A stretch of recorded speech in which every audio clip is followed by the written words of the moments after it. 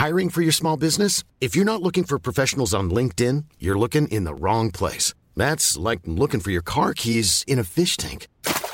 LinkedIn helps you hire professionals you can't find anywhere else, even those who aren't actively searching for a new job but might be open to the perfect role. In a given month, over 70% of LinkedIn users don't even visit other leading job sites. So start looking in the right place. With LinkedIn, you can hire professionals like a professional. Post your free job on linkedin.com/people today. Millions of people have lost weight with personalized plans from Noom. Like Evan, who can't stand salads and still lost 50 pounds. Salads generally for most people are the easy button, right? For me, that wasn't an option. I never really was a salad guy. That's just not who I am. But Noom worked for me. Get your personalized plan today at Noom.com. Real Noom user compensated to provide their story.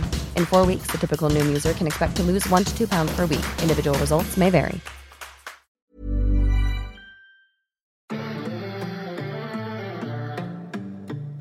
Hi, everyone. I am your host, Kathy Hackle, and welcome to Tech Magic, the podcast where we talk about everything happening in technology, from gaming to, HMDs, to anything, maybe even amusement parks.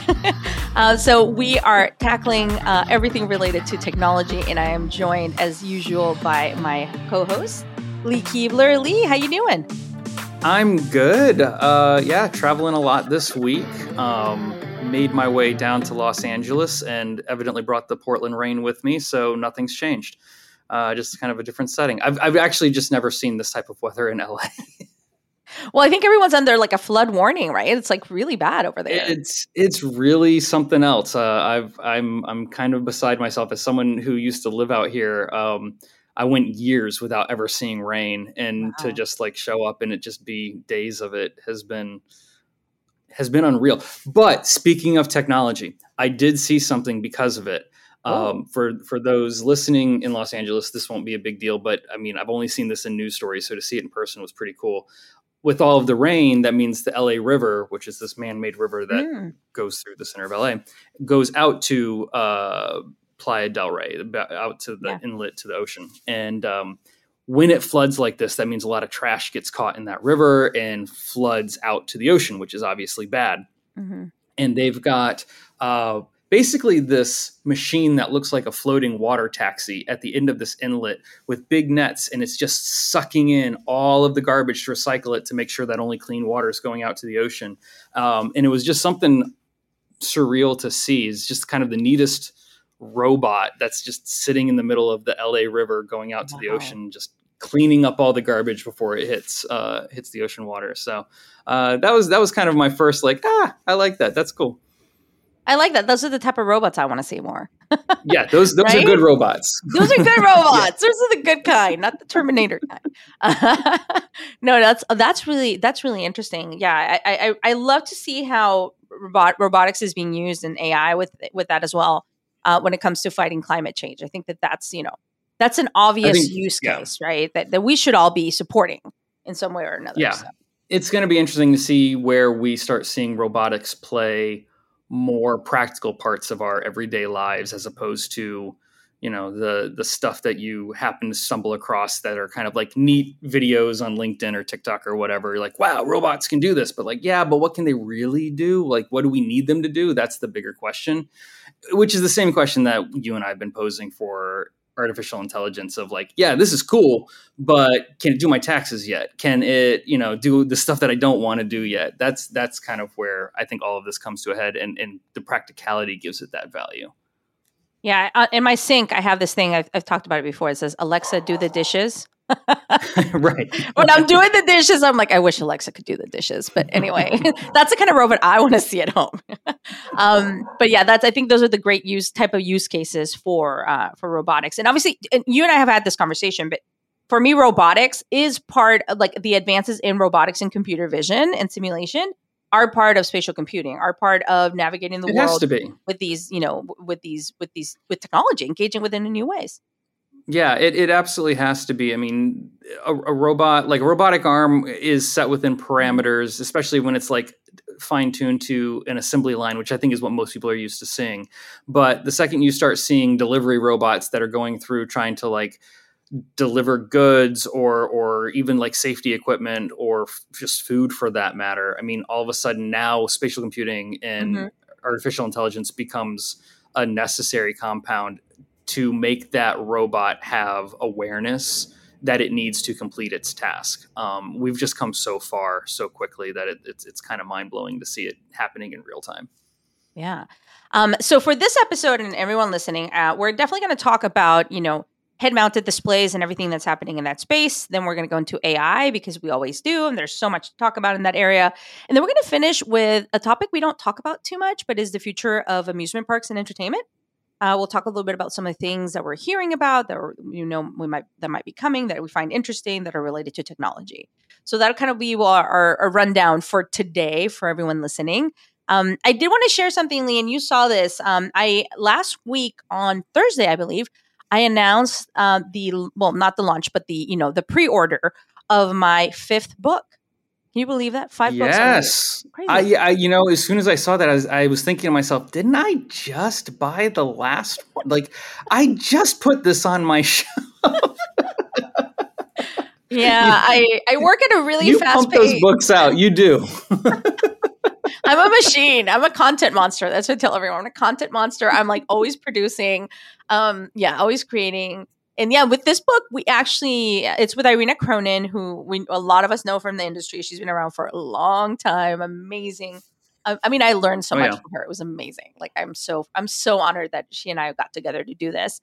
Learned a lot, but yeah, we worked so hard on this. I mean, and I was working full time, right? So it was like, working full time, trying to write this book in record time because we were like, we need to hit, publishing moves very slowly. As most people that have published a book know.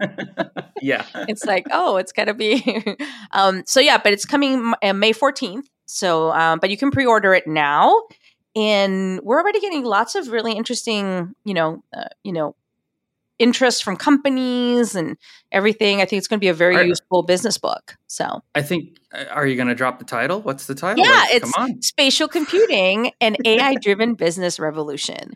So it dives deep into the intersection, the convergence between AR, VR, XR, and AI, and also goes deeper into spatial computing, what it means. And my whole premise is I think a lot of people are using spatial computing as a word to replace extended reality or even VR. To me, no, it's the future of computing. It's that what moves us from personal computing to mobile computing to now spatial computing, where the interface is the space around us, right? I have a broader perspective about what this is. I think if you only think it's one technology or one type of device or one term, you're being very reductive. Totally. So as you were co-authoring this, what do you think is like the big surprise nugget for you without like giving away the butler did it, right? Like, what was it that stood out to you? The biggest education that I personally got writing the book, because Irina is very much in the AI space, was how important AI is to spatial computing. I knew that before, but I wasn't as close to it. But I feel like I really went down the rabbit hole with her and really wrap my head around a lot of the parts of AI that play into this. So that's why when I talk about the Apple Vision Pro, when I talk about any of these devices, I'm thinking like this is part of that AI revolution that everyone's obsessed about. So that's why we put that title on as part of the book, because we want people to understand it's like this is bigger than just a headset, and it's bigger than just one type of technology. This is a field of technology that's evolving. And that's the thing, right? It's got to go to work at some point and be put to a use case where it makes productive sense. And right now, I'm starting to get that same feeling I had when trolling through LinkedIn or whatever, looking at like different like articles that are being written where it's a lot of either, oh my gosh, this is the newest technology and you have to pay attention to it, but no one explains why. Yeah.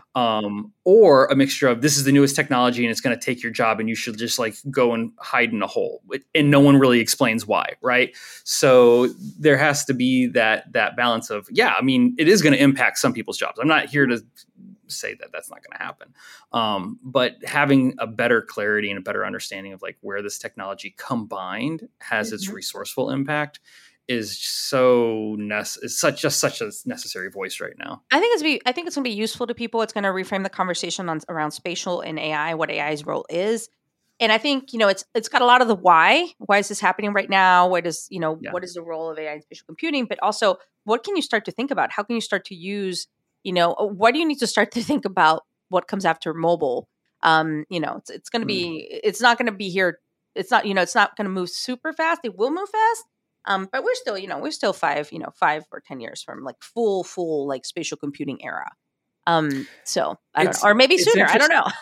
We don't know. And it's kind of interesting, right? Like, because we used to be able to calculate all of this based on Moore's law. And this is me turning into like my old Intel days, right? But like Moore's law was gospel, and the math is slowly changing, and things like this type of technology don't necessarily adhere to what we've known for the last, 40 years from Moore's law. We don't know what what the new law is, right? We're kind of in this techno-lawless society. Like, the exponential curve that we're on, it's like nothing. I don't think we've ever seen something like this. I'm just, every week it's like, oh my gosh, like I'm blown away. I'll tell you, related to that, the fact that we announced the book last week, and within a day or two, it is the number 3 bestseller on Amazon for artificial intelligence, for the category AI, and it's like the number 3 as well in business management, just was a big signal to me that this is a book that people are going to want to read. And not because I wrote it. I mean, yeah, great. Please pre-order it, y'all. But it's more like, it's filling a void. It's feeling like people are interested in learning more about this. So it means that people are trying. Yeah, exactly. It means people are looking for it, right? It means that they're saying, okay, this is something that's changed. And I think one of the things that this podcast does do, and I've had a couple of listeners actually say this, is like, it does in some ways calm the nerves of, I think a lot of people feel like they're behind when they're learning about stuff. There's almost this FOMO just about knowledge base, and people are starting to freak out. Like, I didn't learn everything. There's stuff that's happening that I don't know about. And while maybe that's true, that also needs to kind of like be okay and be understood. Like, yeah, just go, like, we're all learning this stuff at the same time. Some of us are a little bit ahead of the curve, and we're putting out the materials as fast as we can to get everyone else caught up to speed. And that's kind of why these things exist. Yeah. So yeah, I mean, I feel like, I'm thrilled that it's already a bestseller. So on Amazon. That's amazing. And anyone definitely interested, please pre-order. You can go to spatialcomputingbook.com. Because you and I love really good domains. Yes. So, spatialcomputingbook.com. There you go.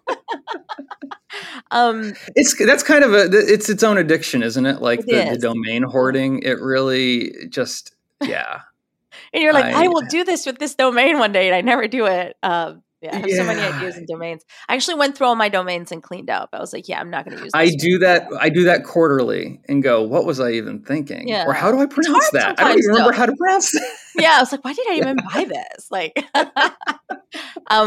but I just went through a lot of them. I'm like, do I really want to let go of this one? I'm like, just let go. Let go. Yeah.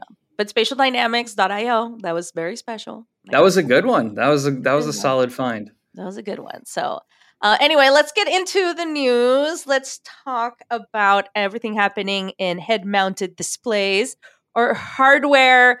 Apple Vision Pro, lots of reviews. I was able to talk to Yahoo Finance last week about the device. I used your quote. I said, there's $3,500 worth of technology in the device, not necessarily $3,500 worth of value yet for the consumer. And I think that, that is being very honest. Like you said, honesty pushes technology forward. And I wholeheartedly agree with that. I love it. It's just, we got to be honest about these things because, there's a couple of articles that have popped up of like, some people are starting to return their Apple Vision Pro. Well, I don't think it was meant for them. And good grief, we've been honest about this for months now. We're on episode 19 or something like that. And I think for at least 17 of those episodes, once an episode, I say, this is a dev kit. This is not for the average consumer. So this is version 1. Yeah. I mean, I'm not surprised that some people are returning it. I mean, definitely, I could see why, maybe it didn't, they didn't find enough content, or it made them it made them dizzy. I think it's there's a so many shame. reasons. But it's a shame that there's articles pointing at this. Like I'm specifically thinking of a Verge article, and I typically like Verge articles, but it bothers me when I see this because every headset gets returns. This is just part of the industry of like people end up buying things and they're like, oh, this is not what I thought, or maybe they have a bad experience or what have you. So I think for most of the veterans in this industry, we're looking at this of like, this isn't a news article. What are you doing? But I get it. It makes clicks. It sells ads. You gotta put out content. Well, but for us, it's like, I think at Spatial Dynamics, it's like we're building, we're creating, we're starting to test this. Like, I didn't feel like we needed to rush and have an app at launch. Right. Like, I didn't want to do that. Yeah. I wanted to be like, let's take our time, let's figure out how to better use this technology, etc. So I think the content will come. It's really early, and it will get there, right? It will get there. It's exactly what happened with the iPhone 1, and the same thing happened with the iPad 1. Yeah, the content will get there when the version they release that everyone is supposed to buy is ready. Yeah. Like, this is just a very Apple approach to new flagship hardware. Yeah, and it'll take some time. There's also like rumors about a redesign for Apple for the iPhone 16, the new type of camera that will definitely have a lot more spatial capabilities, like I've been telling people. So I think, come September, probably, maybe April, they'll say something, but September. That'll probably be my next iPhone upgrade. That'll probably be what does it. If I'm being honest. Yeah, I'm still sitting on a 13 Pro Max, but like when that 16 comes out and it really has the same fidelity and same quality, if not better, for spatial video, that's the upgrade for me. Yeah. So we'll see. And you and I had this conversation. I think you said that the spatial video that you take in headset looks better than the spatial video on phone, right? Better is such a subjective word. Yes, it looks unobjectively better, but that's not to say that the 15's footage doesn't look great. It does. I think that when it is captured, and I'm just hypothesizing here, but it seemed to me when it's captured in the headset, because it's being captured by the device to which it's going to deliver, it's just more native, I guess, right? Yeah, it's just more. But the fact that the iPhone 15 puts out the footage in spatial content like it does, that's really the device, right? Because it was a little weird when we all saw the demo of someone wearing their headset, their Apple Vision Pro, trying to take family photos of their kid's birthday, right? Yeah. Like that was something that rightfully got called out in their like demo video. It looked strange. It looked a little like sci-fi, like weird sci-fi, like no one wants to be that dad or whatever. But the fact that you can do it on your phone and then you make the device the thing that you can view in, wow, they undersold that hardcore. That should have been like the bam moment for why, because it just looks really good. Yeah, because like my son's birthday, we shot it on my phone. Like, we weren't going to put the device on. I want to be there, right? And I was down. I've been traveling internationally. I was shooting the cover of a women's magazine, and which, oh my gosh, it was an amazing experience. But we shot part of the photo shoot in Spatial, right? So I'm really, and we used the phone in that case. We definitely used the phone because it was just easier to maneuver in the space we were in and all that stuff with the phone. Well, it's easier to maneuver, but the thing that people, I think, often don't talk enough about is, and this is so splitting hairs, I did think when I was A/B testing the content that the audio from the iPhone footage sounded better than the audio from the Apple Vision Pro. The Apple Vision Pro audio was just a little bit too blown out. I don't know if they were just like too close as a source or what have you, or maybe because it has the microphone used for capturing the user's voice, it's not exactly attuned to capturing the surrounding area. But the audio that the iPhone 15 picked up for the spatial video sounded fantastic. Yeah. It'll be interesting, I think. And once again, like, I think you and I agree that this is going to be one of the selling points. It's the future of family photos, the future of like how you're going to connect. So yeah, I'm really thrilled about that. So talking about spatial video, which is now supported in some ways by MetaQuest 3, This is kind of old news by this point, but let's talk a little bit about Mark Zuckerberg and his posting. It was funny. There was an article, it's like Mark Zuckerberg's entering his posting era, the posting era where he's posting to get through it. But like him talking about his review of the Vision Pro. It was interesting. Yeah. Okay. Before I have a kind of how about you start with that before I start sinking teeth into this? You can go into it. You can go into it, and I think you might agree with him on a few things. I agree with him on a lot of things. I want your opinion first. My opinion. Okay. To me, it was interesting to see him post about this, and be so direct about his perspective. Of course, it's a you can't be neutral. Like, he can't be neutral. Like, this doesn't exist. Like, there's no such thing as a neutral review coming from someone that has a device that is competing in some ways.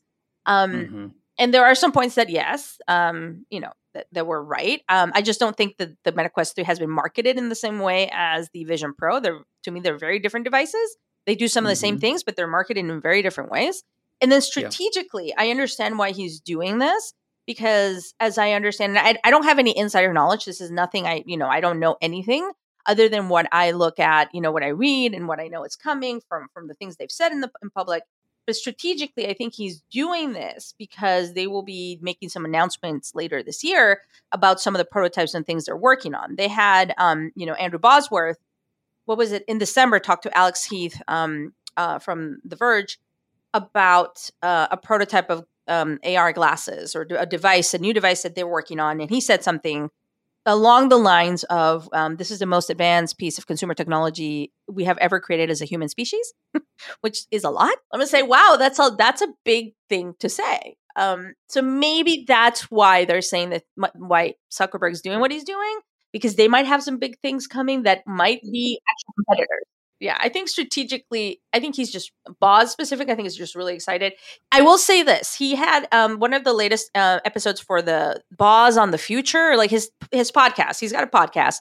He had Matthew Ball, our friend Matthew Ball, on the podcast. And it was a really interesting discussion about a lot of different topics. And, Boz kind of gave his review of the Vision Pro, which was a little bit different than Mark's. But it was interesting. Hearing Mark's review of it and hearing Boz's review of it, I think that what they kind of know what is on their roadmap. And I think that they're going to have some big things coming in the next couple of years, in the next months, probably, at some Meta connector, who knows? And I think that they're going to bring something that is going to be, maybe rival Apple Vision Pro. I'm not sure. So strategically, I think there's some strategy behind it. I don't think this was haphazard or just done cause. So that's my perspective from a strategy perspective. You can take it from the technology side. Go ahead. So it did feel haphazard to me. It felt like, well, we have to say something. And I've been in those like a type of company meetings, right? And that just never bodes well. Like, there's room for everyone in this sandbox, right?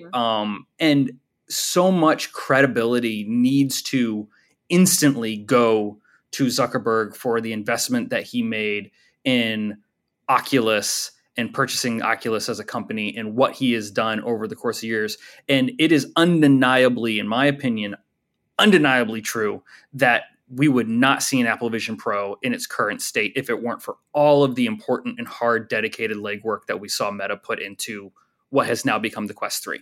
Yeah. They are not the same thing. Right. If you look at your computer history, your computer hardware, right? Even like the early Atari console was listed as a video computer system. That's what VCS meant, right? And yet we're talking about what we would call a video game console. But no, that was the original home introduction to a computer. And then that turned into, all of these different consoles, to the NES, now to the PlayStation, and blah, blah, blah, blah, blah. While we verged off and had PCs come into the home, and we had the Macintosh computer, we had the Apple II, and we saw Packard Bells and Dells, and then, and now we're back to the latest Apple computers. These are just so different. Yeah, they're both computers, but they're so different things, right? We've got a PlayStation 5, you've got an Apple MacBook Pro. Those are two different things. They're both computers. And I see the same thing when it comes to what Meta has built. And I will be honest, in its current state, I still prefer the Meta hardware. So before anyone thinks that I'm just jumping on some like Apple bandwagon, that's never been my history. Yeah. I see the value of what Apple is doing. I understand what that hardware is and why it is necessary. I see what Meta has done, where they've brought the Quest headsets, and I'm so enamored. And that is the headset I use the most. That is my daily driver headset. It's undeniably more comfortable. It really is. There are things that it does better that Mark completely glazed over. That bothered me. Having like the built-in headset or battery, the fact that it's lighter. Yes, it is running on a much weaker processor, right? I mean, the Apple Vision Pro headset is stronger than your MacBooks, right? Like it's got an M2 processor with an R1 that's doing all your graphics and heavy lifting. So it is basically it is a full-fledged computer, whereas the Quest is still running on very powerful Qualcomm chips. It's amazing what they're able to get these things to do. They both have fantastic internal tracking. They both got hand recognition. They've both got colored pass-through. And I will be the first to say, I don't think that Apple's pass-through is so much better than the Quest 3 that it justifies all of the praise it's getting. Really? Okay. I really don't. Now, what it does do better is it's smooth. You don't get the weird artifacts while it's trying to calculate 3D space. That's something that will get fixed. You're also comparing a $3,500 headset to a $500 headset. I get all of that. Yeah. Where Mark lost me was all of the other stuff that he said that had to do with the experience. As he talked about working in the headset and multiple screens. Oh, yeah, we do this too. We've worked on that with the Quest Pro. Listen, the Quest Pro was not a good headset. And anyone who worked with one, I think, knows the first one definitely lacked. Right? The Quest Pro. Oh, the Quest Pro, yeah. Oh, yeah. The one that we don't like talking about. Yes. Yeah, exactly, you did, because they want you. Like it just. That's exactly what happens with the Quest Pro. Yeah, my God. Totally. Yeah. Quest Pro. Quest 1, fantastic first time. Quest 2, amazing upgrade. Quest Pro, what are you doing? Quest 3, for $500, it's a steal. But the Quest Pro happened. And that was their Apple moment. If there was a moment for all of this, it was that. And they made some bad decisions. They didn't put the depth sensing camera in it. They left that part of what's now called the trunk in that headset empty. That was a decision that they made. I actually don't know anyone that has a MetaQuest Pro. I don't know. I've got one of each. You know, got a Pro. Okay, I never bought the Pro. You know, and I would be the type of person that would buy a Pro, but I didn't buy a Pro. It was their first headset that had the pancake lenses. The lenses are amazing. Some people really like the comfort of it. I'm a top strap guy. We've talked about that before. It's about head shape. But I will say that the Quest Pro is actually more comfortable than the Apple Vision Pro. And this was a headset that came out in 2022, I think. Yeah, it was 22. 21 or 22, something like that. And it was more focused. I remember it was focused on enterprise, I believe. It was focused on enterprise. They wanted to launch workrooms. And this is what gets me is like all of this content that he's saying in his video is all true. But why didn't you do it? Like that was when I got to the end of the video of him talking about all of the multiple screens and the ability to work and all of these things that they've been working on for years. Okay, great. Why didn't you do it? Because that was what always got me is like, I was a huge proponent of Meta workrooms. Workrooms actually could have been streamlined and made perfect a year ago.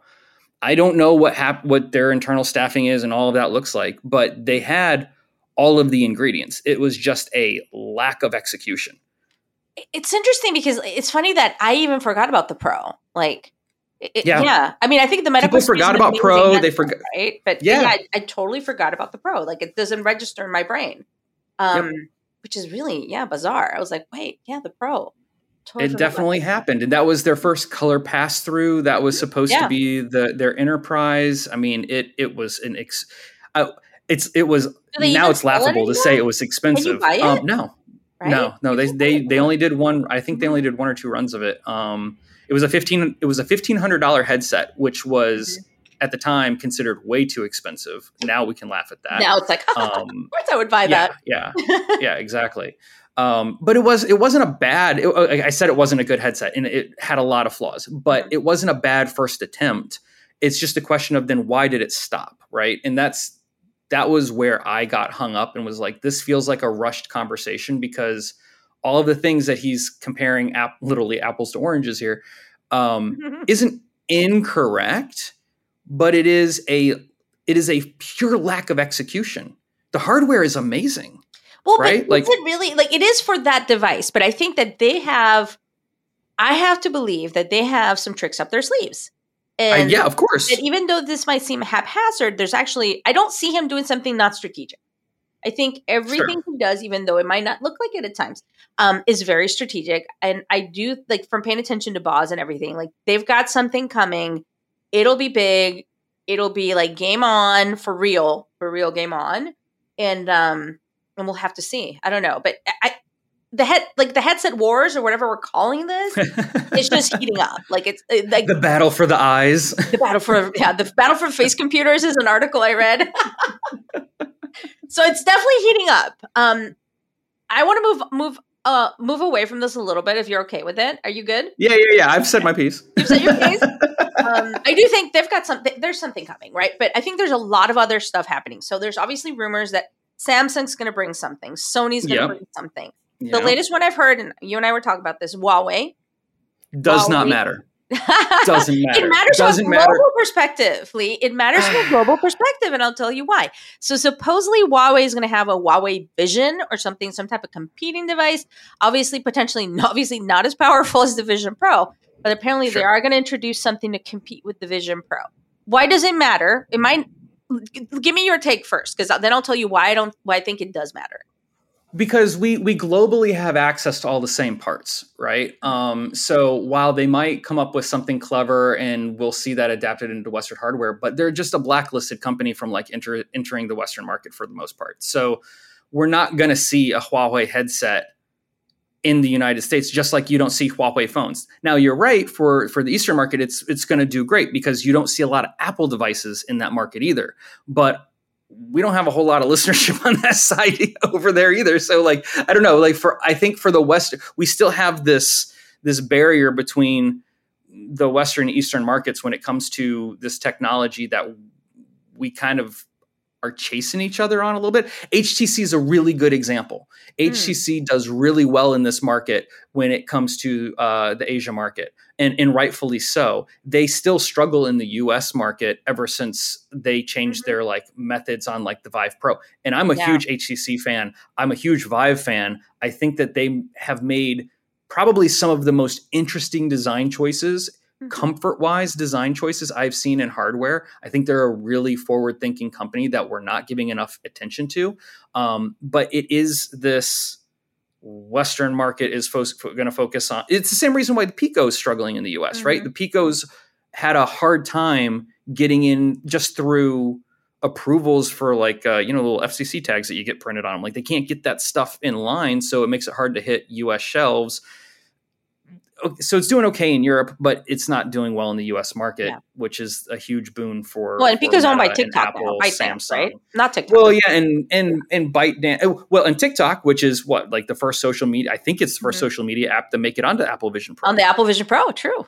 They finally got on there, so like they got their foot in the door. But ByteDance is just this huge company in the Eastern market that I think most U.S. consumers don't even know to look at or how big that giant really is. And they're the ones that I think are doing it clever. They're not drawing their lines in the sand and saying, you're going to buy our product. They're saying, we're going to have a product. And if you're not going to buy it, we're still going to put our content on your product. And they're going to kind of seep through the cracks. And that's not a bad strategy for a lot of that. But I just don't see Huawei's got such a hard line in the sand from the hardware market to make it into the Western market. I don't see it having that impact. Well, it's interesting because, and I'm always traveling internationally, but when you go to like somewhere like Latin America, Huawei is everywhere. It's Huawei Cloud. Not most people, a lot of people have a Huawei phone. So I could see that potentially being one, when you go to like emerging markets, like parts of Africa, right? And you go to Latin America. Yeah. The East, like there is a market. People do use Huawei products heavily and do use Huawei Cloud. So I think that there could be something there where there is true competition at some level, maybe from everyone's going to want the Ferrari, right? Like the people who can afford the Ferrari will buy the Ferrari. So same thing with the devices. Who can afford the Vision Pro or whatever the ultimate device is, they're going to buy what ultimate device it is, right? But there are going to be different people that use maybe other devices. So I think that that's where Huawei comes to play in some of these emerging markets with some of the other devices. So yeah, like I think that there is, but if they come, maybe not at the high level. But can they come to those markets with half of a storefront, right? Because that's now, you know what I mean? Like Huawei's got to convince a lot of popular apps to go through the legwork. And it is not like the mobile app game is a little bit of conversion. But once you're starting to convert like to new hardware that is like stereoscopic vision with like motion controls and like customized controllers. If I'm sitting there and I've got a popular, social VR game, I'm going to look at the Huawei market and make a decision of, do I really want to put in the financial necessities and even effort to make that conversion? You gotta see the numbers first. Mm-hmm. So can they sell that new hardware in a half-baked store? Maybe. I mean, Apple's selling hardware in a half-baked store. Let's just call it what it is. They're Apple. So they're Apple. I don't know. Well, they are, as I understand, they are going to launch the Vision Pro internationally. It's just going to roll out at some point in Europe, they have to, some point in Asia, right? It's not going to be US based, right? So of course. I do see this. To me, is the fact that there is that rumor that Huawei is going to bring something is part of this. I could see it. I'm just more excited for Samsung. Mm-hmm. Oh yeah. So I don't know. I think it's. I'm going to put the Huawei thing on a fad for the eastern or for the western side and future for the eastern side, because that's how the wall's drawn. It's just the way it is. I'm still really, I'm going to keep my eye on what like Huawei might be doing. I'm keeping my eye on TikTok on the Apple Vision Pro. I thought that was a great move by TikTok. I'm not like the biggest fan. I'm like not a super user at all, but I was like, you go, smart move. And eventually they're going to support any type of like spatial video or spatial content. I mean, I think they're getting ahead of the curve there. So some smart thinking there from the Vision, from the TikTok folks. And but that goes back to that goes back to what we were saying with like Mark's statement of, well, we don't see a whole lot of push for like creating content with the Meta headsets because they're delivering content. Yeah. I think that's the difference. Like Apple said, this thing's going to make content. Mm-hmm. That is honestly something in my, decade of working in this, I actually didn't think much about. It's quite an interesting concept to say, and it's a very Apple thing to say, oh yeah, this is going to deliver content, but if it delivers content, it needs to be able to make content. And that's where it becomes a powerhouse. Because what does TikTok look like on a Meta headset, right? What is it? Oof. You got to. I mean, I don't dance on TikTok, I'll be honest, but the first time I wanted to dance on TikTok has been the new Beyonce country songs. Oh yeah. I'm like obsessed. And I was telling my daughter today, I was like, can you film me? I might put this up on TikTok. I was like, yeah, because Anyway, I don't love all country music, but I absolutely love her new music. I'm like all for. Well, Beyonce. That's okay. I don't know if I'd call it country music. So. Well, people are calling the country stations. I mean, can you play Beyonce? Right? And some. Which is that's a step. That's a good step. Don't get me wrong. It's a good step. It's a good step. Anyway, Texas Hold'em has me like I'm playing it on loop. Like I'm obsessed. So yeah, maybe I'll dance in spatial video. My kids are gonna be so embarrassed if I do that. But anyway, that's why you do it. That's why you have to do it. That's why I always joke. I'm like, keep doing this, keep misbehaving. I'm gonna dance on TikTok and follow all your friends. So yeah, I definitely keeping my eye on Meta. Like I think they have a big vision, big things coming. We are gonna include a link to that episode of Boz's podcast with Matthew Ball, which is really fun to listen. Good. I mean, I respect Matthew. I think he's fantastic. He's got a new version of his book coming as well. I think we're all kind of diving deep into spatial and kind of the evolution of spatial web. So very thrilled to see kind of what's coming. So anyway, let's go to a break. And then when we get back, we'll talk about AI. Obviously, tons of news happening there. a little bit of gaming and future of amusement parks and entertainment and Dispatch from the French. So let's go on break.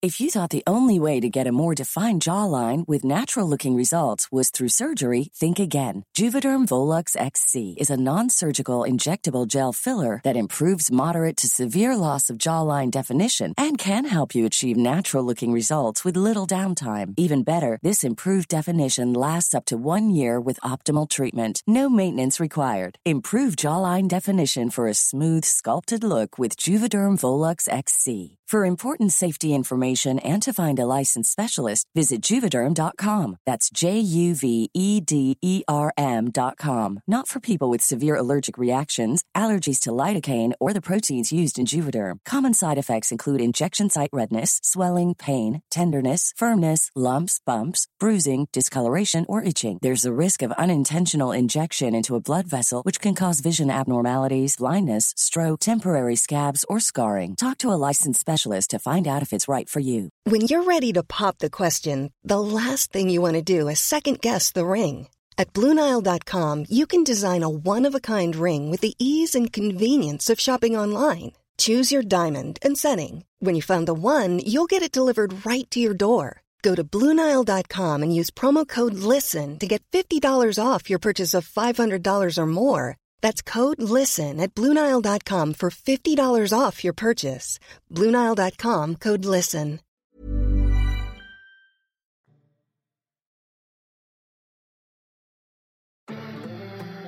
All right, so we're back from the break, and now we have to dive deep into AI. There's so many news. I don't know where to start. Should we start with the obvious, which is Sora, or should we do Reddit?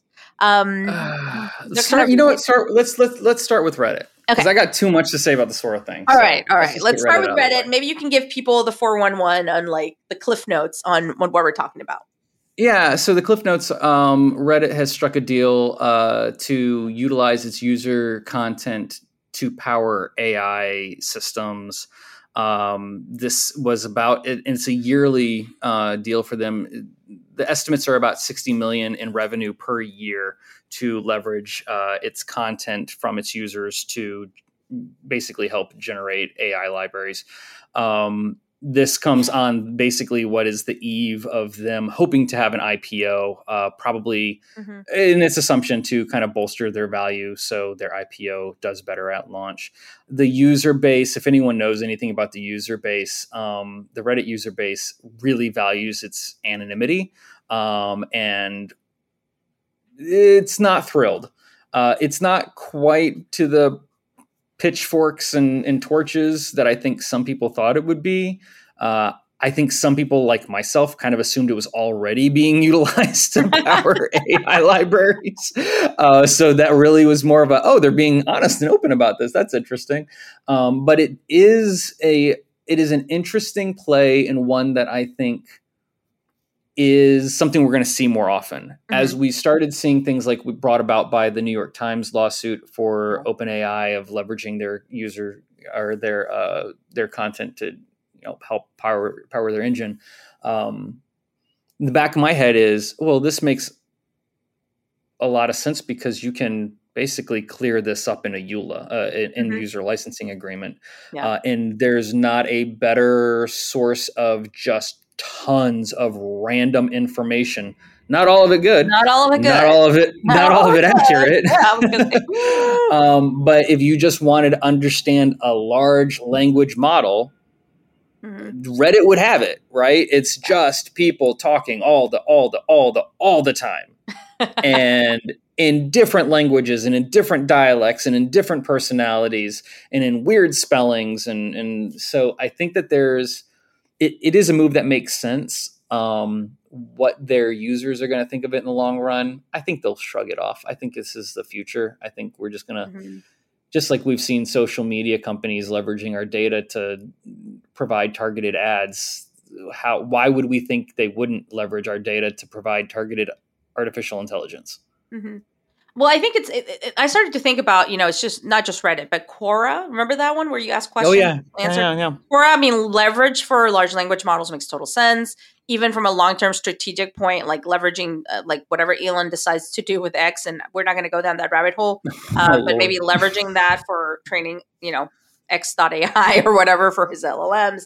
Like there's so much content there, right, that would fall under that idea and that concept, right, to be able to train these models. So, that AI would be so mean. Oh yeah. If there was one I'm worried about. I don't go to X much anymore. I'm going to be honest. I don't go to X much anymore. Like every once in a while, when I want to find out what's going on in the AI world, because I feel like that's where a lot of conversation still happens. Really? When it comes to, yes, like Sam Altman, like all the requests he was taking for what we're going to talk about now, all happen on X. So I still think there's a really vibrant AI community on X. So I don't actively participate as much in X, but I will look at some of the posts and things that are happening there. So no, it makes sense. It makes sense. So do you want to move on to OpenAI? Yeah. That's about all I had to really think about that. It's a new article like that. The stuff with Reddit will unfold over time. It's just I think we're going to see more companies do this. It makes sense. When you make content, you're powering someone else's engine. And that's just the way it's always been. I remember back in the day, do you remember Goog 411? No. What is that? Oh, wow. Okay. Familiar, but I don't remember. Like it sounds like, but I can't place. We're going to hop in the time machine and we're going to go back to the year 2007. Okay. My wife is over here gesturing, saying even further back. Even further back. So hop in the DeLorean with me. Let's go back in time. Google had a call-in. You remember 411, right? Back in the day, like it was just a telephone service, right? For anyone under the age of 30. So 411 was a phone number you would dial, and you would get a person, an actual live person, and they would connect you to a business or whatever it is. This was basically before we had the internet. You couldn't Google it. So if you wanted to find out how to get a hold of the In-N-Out Burger or the Shoney's or wherever you're geographically located, that's who you would call. So Google released in the early 2000s Goog 411, and if you dialed on the QWERTY keypads of telephones, a lot of people don't remember those either, GOOG 411, you would get an automated, you'd hear like this bleeping sound, and you get this automated sound, and it would say, you've reached Goog 411. What services are you looking for? And you could talk to it and tell it what company you were trying to get a hold of. And it would tell you over the phone its hours of operation and ask if you wanted to be connected to it. It was a completely free service. 411 used to cost money. This was a free service. I used Goog 411 all the time when I was in college. And every time you did it, you actually heard your voice for a couple of seconds being processed. And it just almost sounded like your voice was being played backwards digitally. That moment, what Google was doing right there was it was harvesting voice data. Yep. And when its smartphone came out, that's why Hey Google was so much better than Siri when it launched. That's such a good point. Oh my God. This idea of harvesting user data is not new. You kind of have to do it to build. No, you have to do it to build engines. It's not even like it's a negative impact.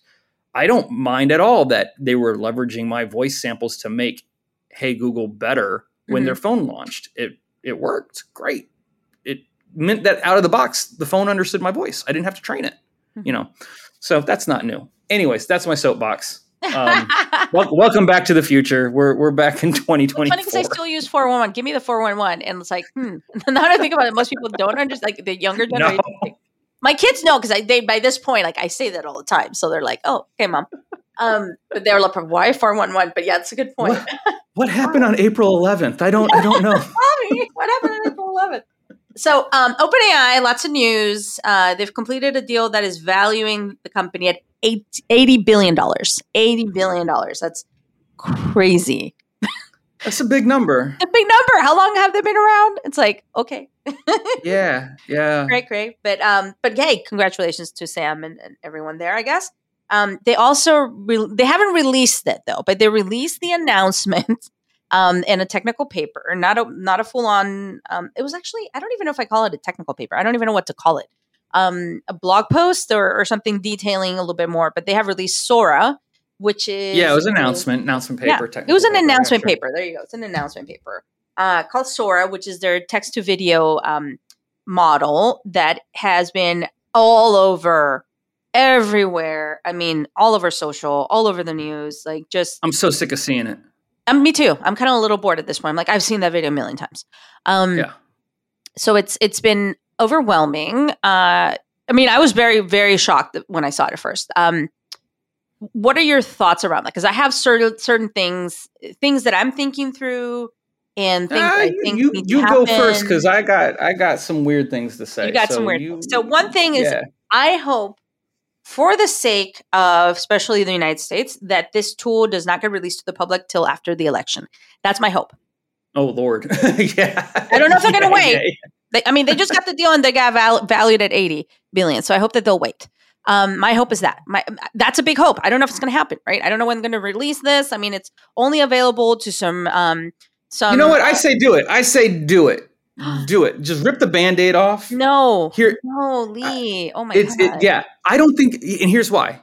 Because I'm not going to bring any of my politics into this. I don't think there are undecided voters this election. I think it's already, like, people already have their candidate figured out. So if there were an election to see how bad it got, I guess this would be it. I don't want to see that. No. So I hope, my personal hope is they wait. Right. Right now, it's only a few folks that have access to it. And then a few influencers, I guess, that have access to it, that are doing some videos. Obviously, what they showcased was a whole bunch of videos, some of the best ones. But then Sam Altman was taking requests, like Mr. Beast, for example. Mr. Beast tweeted him, like, don't make me homeless, Sam. And then he took a request and he got this video. So we'll see. We'll see what happens. I think MKHB got a hold of it early too, which makes a lot of sense. Like, those are the influencers. And those are the people who have, like, actually background in, like, video editing and can bring. I don't know if he did. I know he did a whole video review, but I don't know if he's played with it, to be honest, because he didn't. He talked about it, but I haven't seen anything. What a missed opportunity if, like, that's the first person I'd have given it to, right? Yeah. He does so much of his own video editing, it would make sense. Yeah. And he was talking about, like, should I be concerned? It hit home for him, right? Because he's a video content. Oh, yeah. So, it's going to hit home for everybody.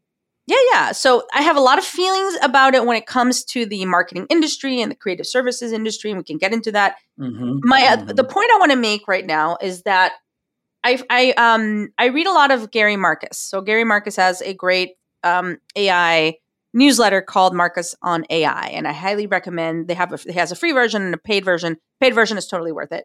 And he's been talking a lot about how a lot of us are seeing these videos with Sora, and we think, because of what the the announcement paper says, that it actually understands physics.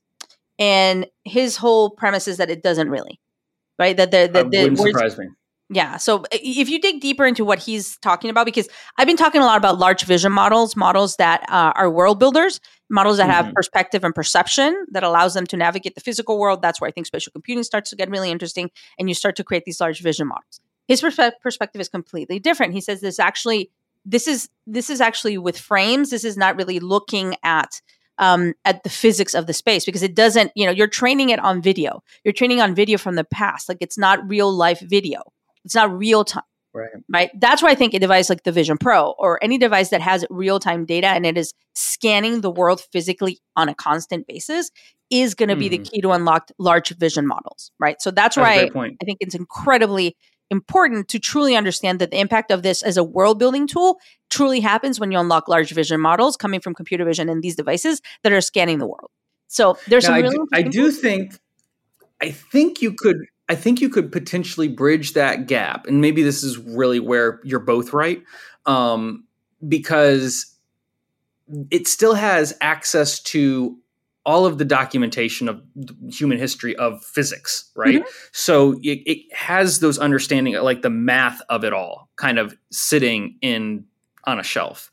And if it's got to then compile something into a video, which is just a series of stills, and create something where it has to understand the physics of what's actually happening in that video, it has everything it would need as a recipe to make the right logical assumptions. It could only get more powerful as we start putting spatial content into it and get more accurate. But I think it's got enough data sitting in there, I would hope, to at least leverage it to make some logical assumptions of like gravity and how light refracts and things like that. Yeah, I think his point is more about these models and how they're being presented as world builders and how they still don't have context. They don't have perception and perspective yet. So thinking that they are world builders, how it was presented, is a bit of a fallacy, right? Maybe I would love to have Gary on our podcast. I would be like, yeah, I would love to talk with him too, because I would love to talk with anyone who's willing to have a negative conversation. Not a negative is the wrong word. Have a more honest conversation and not just like this big bolstering of like OpenAI is the best company in the world. And not that there's anything wrong with them, but just like, let's have a real conversation and split the hairs and see where we wind up. My take on all of it is I honestly think Sora is a massive smokescreen. This is just the thing no one seems to want to talk about this week, because they've got all this pretty content of like puppies playing in snow and funny Disney looking monster animations playing with a candle, and it all looks amazing. It does. Yeah. I mean, it looks beautiful. Like some of it. It looks beautiful. It looks beautiful. But in the back end of it, what no one's talking about is, for whatever reason, OpenAI the last week has just fallen asleep at the wheel. They had an update pushed, and I think it was in response of making sure that their terms of service didn't take copywritten material to the blah blah blah pushed into their system, and it has rendered it absolutely useless to me. So interesting. When you I have never fought with ChatGPT as much as I have this week. Everything I put into it, it keeps saying, "Oh, I can't do that. I'm sorry, I can't do that," or "I cannot retrieve that." Stuff that I put into it, that's of my own writing, directly into the system, and I will say, "Store this, name this. I'm going to come back to it later." I wrote, so as a lot of people we've talked about before, like, I'm an author. I'm working on a book right now, and I've got a couple of other books in the pipeline. And so one of the things that I do, I try not to leverage AI to write anything. Like that, that's just not my, especially as a novelist who's in the fiction side of it. Like, I don't want it to write anything. That's my own work, but I don't mind utilizing it to grammar check. One of the things that I used to really like doing is I would take a chapter and I would dump it into it, and I would name that chapter and tell it to remember it, and then ask it to read it back to me. So because it has a fantastic voice, like speech recognition, like text to speech is incredible on this thing. And that would help me hear where like I might've had typos or it doesn't flow properly or whatever. And now it can't do it. My own writing. Wow. It refuses. So did you cancel? Like, what are you? My fingers on the button. I got the month to kind of like figure out what I wanted, because it's a $20 a month membership, right? Like, I could get another streaming service for. I could get 2 streaming services for that, and get 5 shows I wanted to watch, because that's a good place for our money. But yeah, my finger's on the button. I'm really considering it at the end of this week until the dust settles, because I can't use it for a lot of the stuff that I was utilizing it for, even to the effect of like creating images through the DALL-E system. I would be descriptive and say, I want you to create this. And if that description even remotely sounded like something that existed, like was a character or a person, even if it wasn't, it would tell me it wouldn't do it.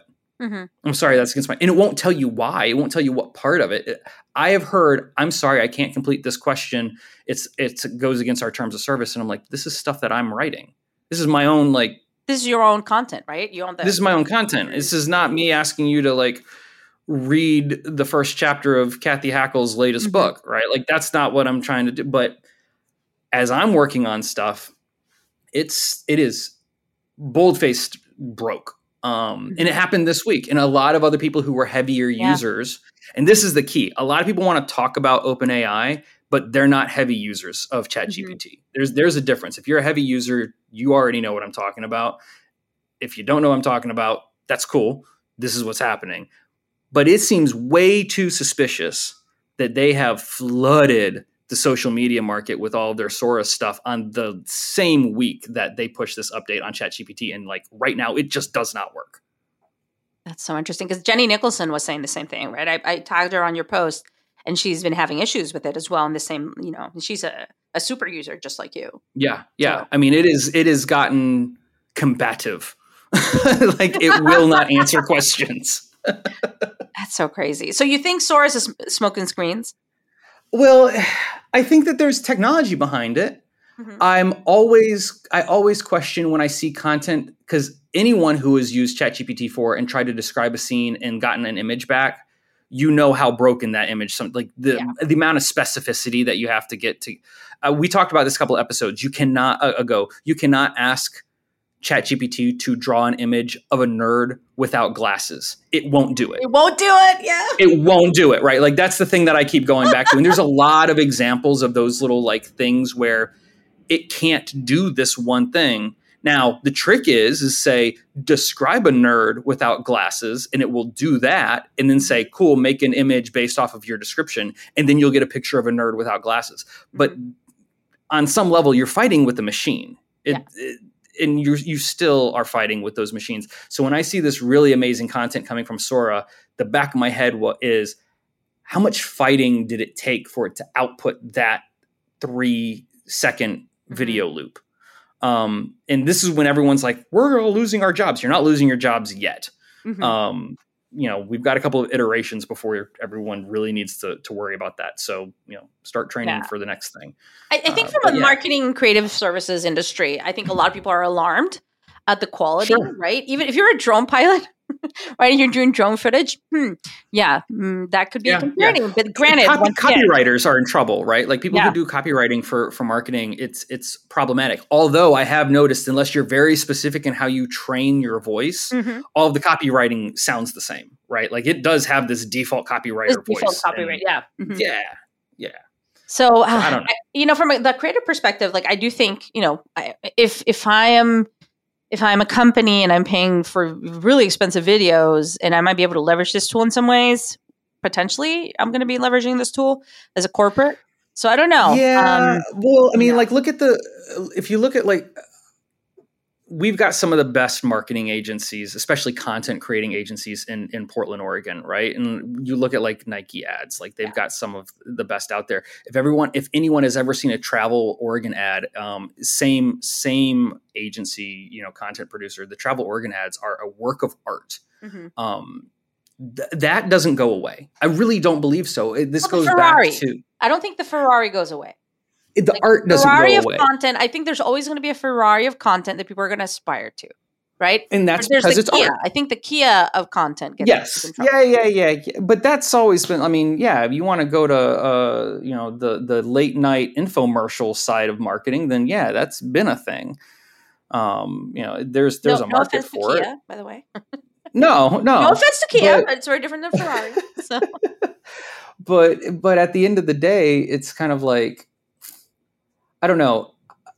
AI doesn't make art. It doesn't. It makes content. Mm-hmm. And so content creators, there's something to be worried about. But if you find art in your content, no, it's still going to have a voice. It's still going to be unique. And it's about leveraging what AI can do to make that art even better. But I just don't see it as a replacement. I think my advice to anyone that is launching something is, because of the things I'm seeing, is to remain lean, but have a highly capable team. A team that knows how to use different technologies, that can pivot, that is eager to learn and try new things, but stay lean. That would be what I would advise anyone right now. And lean into, speaking of lean into the technology. Don't just swear it off and say, no, this is the competition. Like, no, you have to learn how to leverage this to better, it's like my writing. I don't use it to write content, but I will use it so I have a better option to review that content so it can be better. And I think that's a perfect practical use for writers and for content creators and for artists. To lean into this technology. It's like going back in time and newspapers not adapting to the internet. The ones that didn't go online don't exist anymore. Yeah. Yeah. But to say that news outlets don't exist would be ridiculous. Yeah. I'm definitely going to try to get Gary on the podcast. I think it'd be very useful to have him, and we could both do that interview because he's fascinating. It's awesome. Interesting to hear a very different perspective on AI from his perspective. So I do want to move into our last segment because we need to start wrapping this up.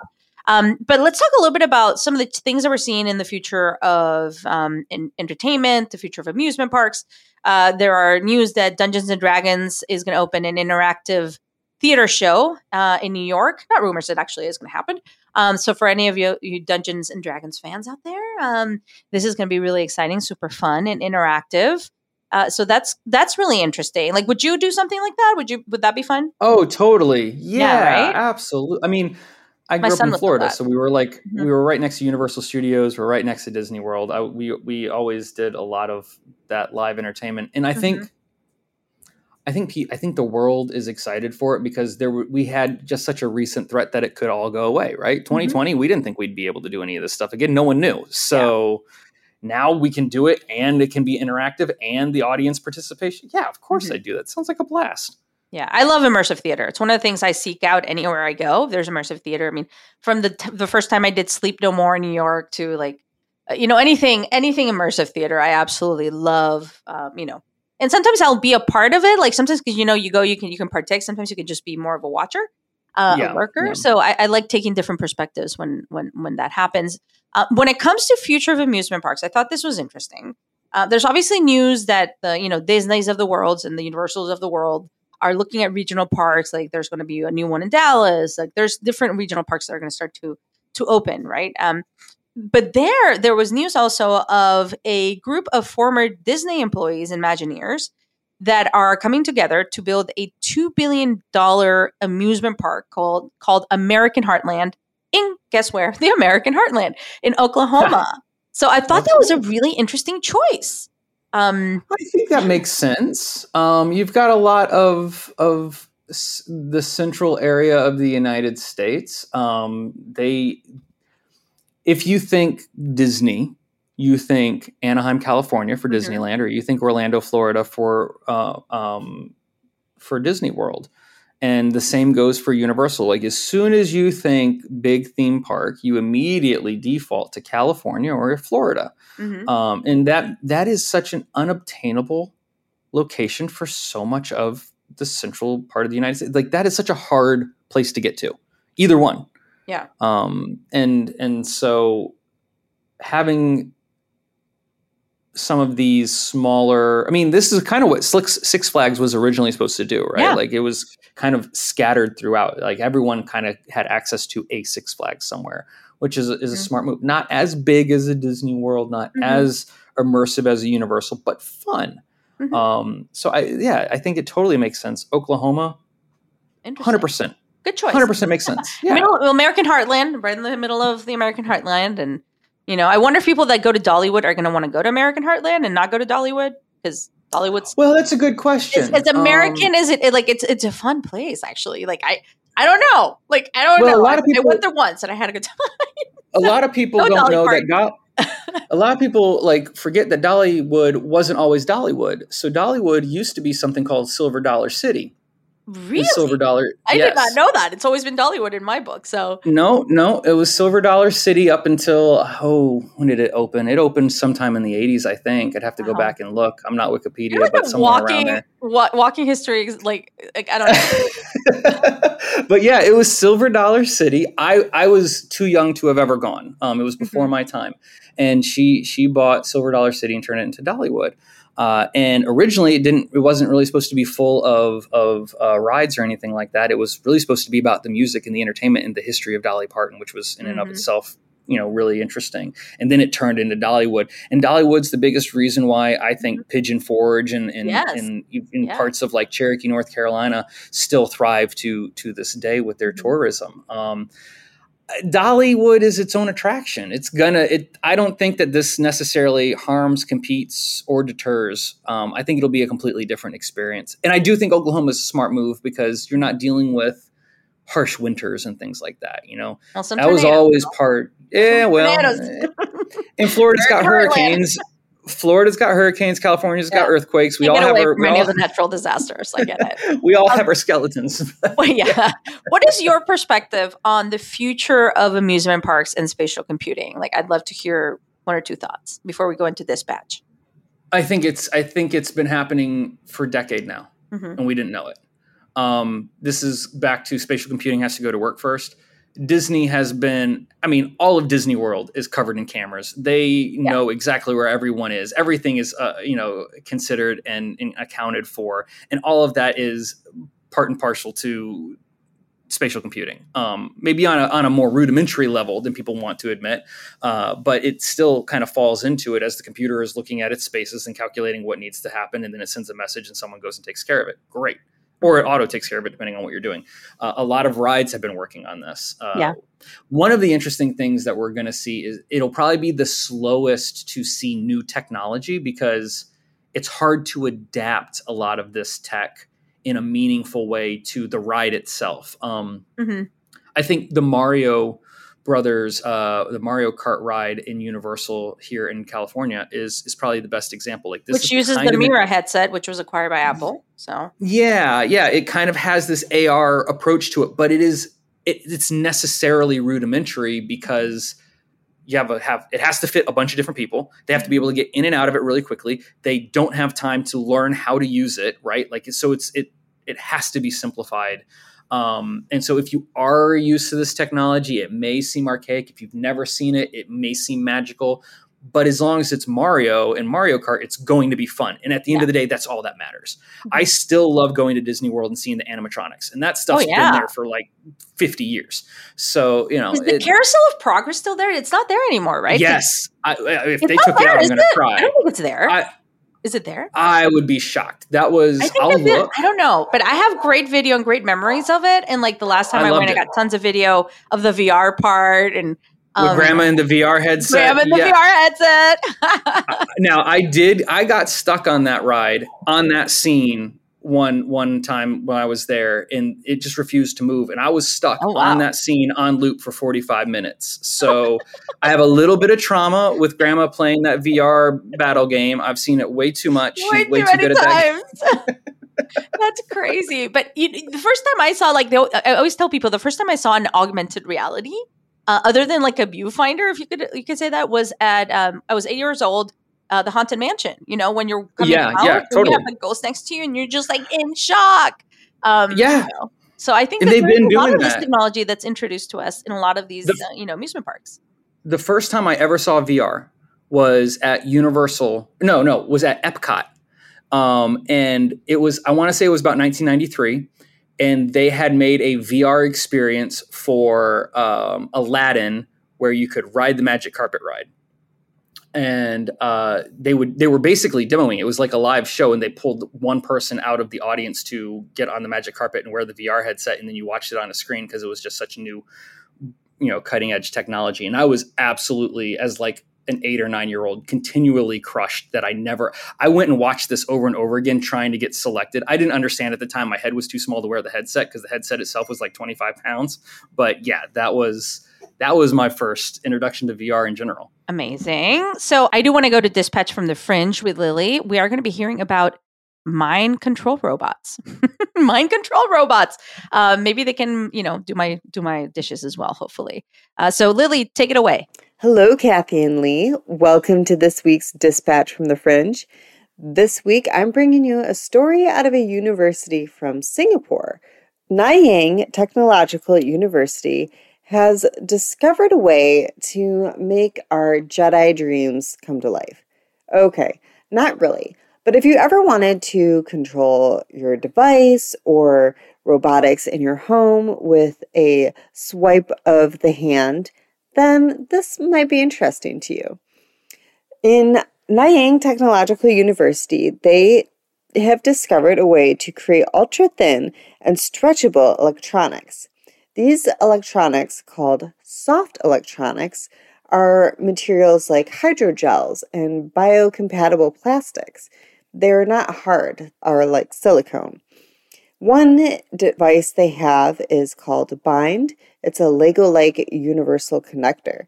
It's soft. It can join electronic components by pressing them together. These electronics can detect bioelectric signals from the skin, muscles, and organs, and transmit these signals to control robots or other electronic devices. Where this comes in handy is for people with impairments and other types of disabilities that can let them control wheelchairs or prosthetics, or even have less invasive pacemakers in the heart. These types of soft electronics can do other cool things like crop monitoring by being implanted directly in plants, and they come with many types of sensors, such as wireless connectivity, accelerometers, temperature sensing, and monitoring vitals. So while we use a lot of these types of sensors in our smartwatches and some of our other wearables, soft electronics may be what comes next. So watch out, watch. Soft electronics are coming for you. And that is this week's Dispatch from the Fringe. All right. So yeah, mind control robots that are, let me read this, thinner than hair stretchable tech to mind control robots. Crazy. Yeah, crazy that's too close. No. I like to be wanted, able to see my robots coming. Dishes. Yeah, I just wanted to do the dishes. Like, really clean up and then clean the environment. I agree. So like we started off, cleaning the environment with robots, but definitely wanted to do the dishes. I mean, I already have a dishwasher, right, that does the dishes, but sometimes there's just too many dishes. So, I don't know. Lee, thanks for joining me again. Always a pleasure. Happy. Awesome. Before we wrap, I do want to share something super funny. I'm in the car with my 3 kids. And I'm talking to all my kids about gaming. We're talking about different games, some of the games they're playing, some of the things that I've played, some of the things we play together. And then my oldest 13-year-old daughter goes like, oh, you guys are boring me. It's always gaming, game, this game, that game. I was like, oh. So all of us, like my son, my youngest daughter, and myself, were just in shock. Because she's like 13 and she's starting to not be into games. So I'm like, no. I was shocked. We were like, gamer family. But yeah, I want to share that. So hopefully we'll be back to, I don't know, loving gaming. Anyway. You never get out of it. All right, we'll be back next week. Thanks everyone for tuning in for Tech Magic. Come for the tech, stay for the magic. Let us know any topics you want us to cover, any stories that you find interesting. We always love to hear from y'all. And we'll be back next week. So see you next week.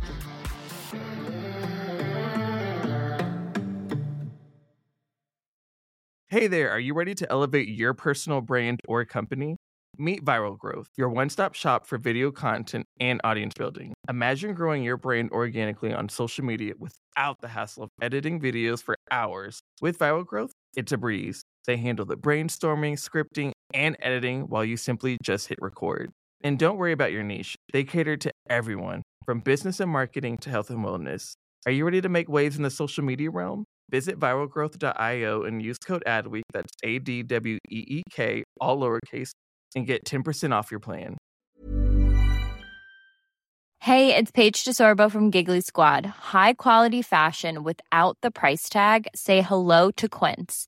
I'm snagging high-end essentials like cozy cashmere sweaters, sleek leather jackets, fine jewelry, and so much more. With Quince being 50 to 80% less than similar brands. And they partner with factories that prioritize safe, ethical, and responsible manufacturing. I love that. Luxury quality within reach. Go to quince.com/style to get free shipping and 365-day returns on your next order. Quince.com/style. Mom deserves the best, and there's no better place to shop for Mother's Day than Whole Foods Market. They're your destination for unbeatable savings, from premium gifts to show-stopping flowers and irresistible desserts. Start by saving 33% with Prime on all body care and candles. Then get a 15-stem bunch of tulips for just $9.99 each with Prime. Round out Mom's menu with festive rosé, irresistible berry chantilly cake, and more special treats. Come celebrate Mother's Day at Whole Foods Market.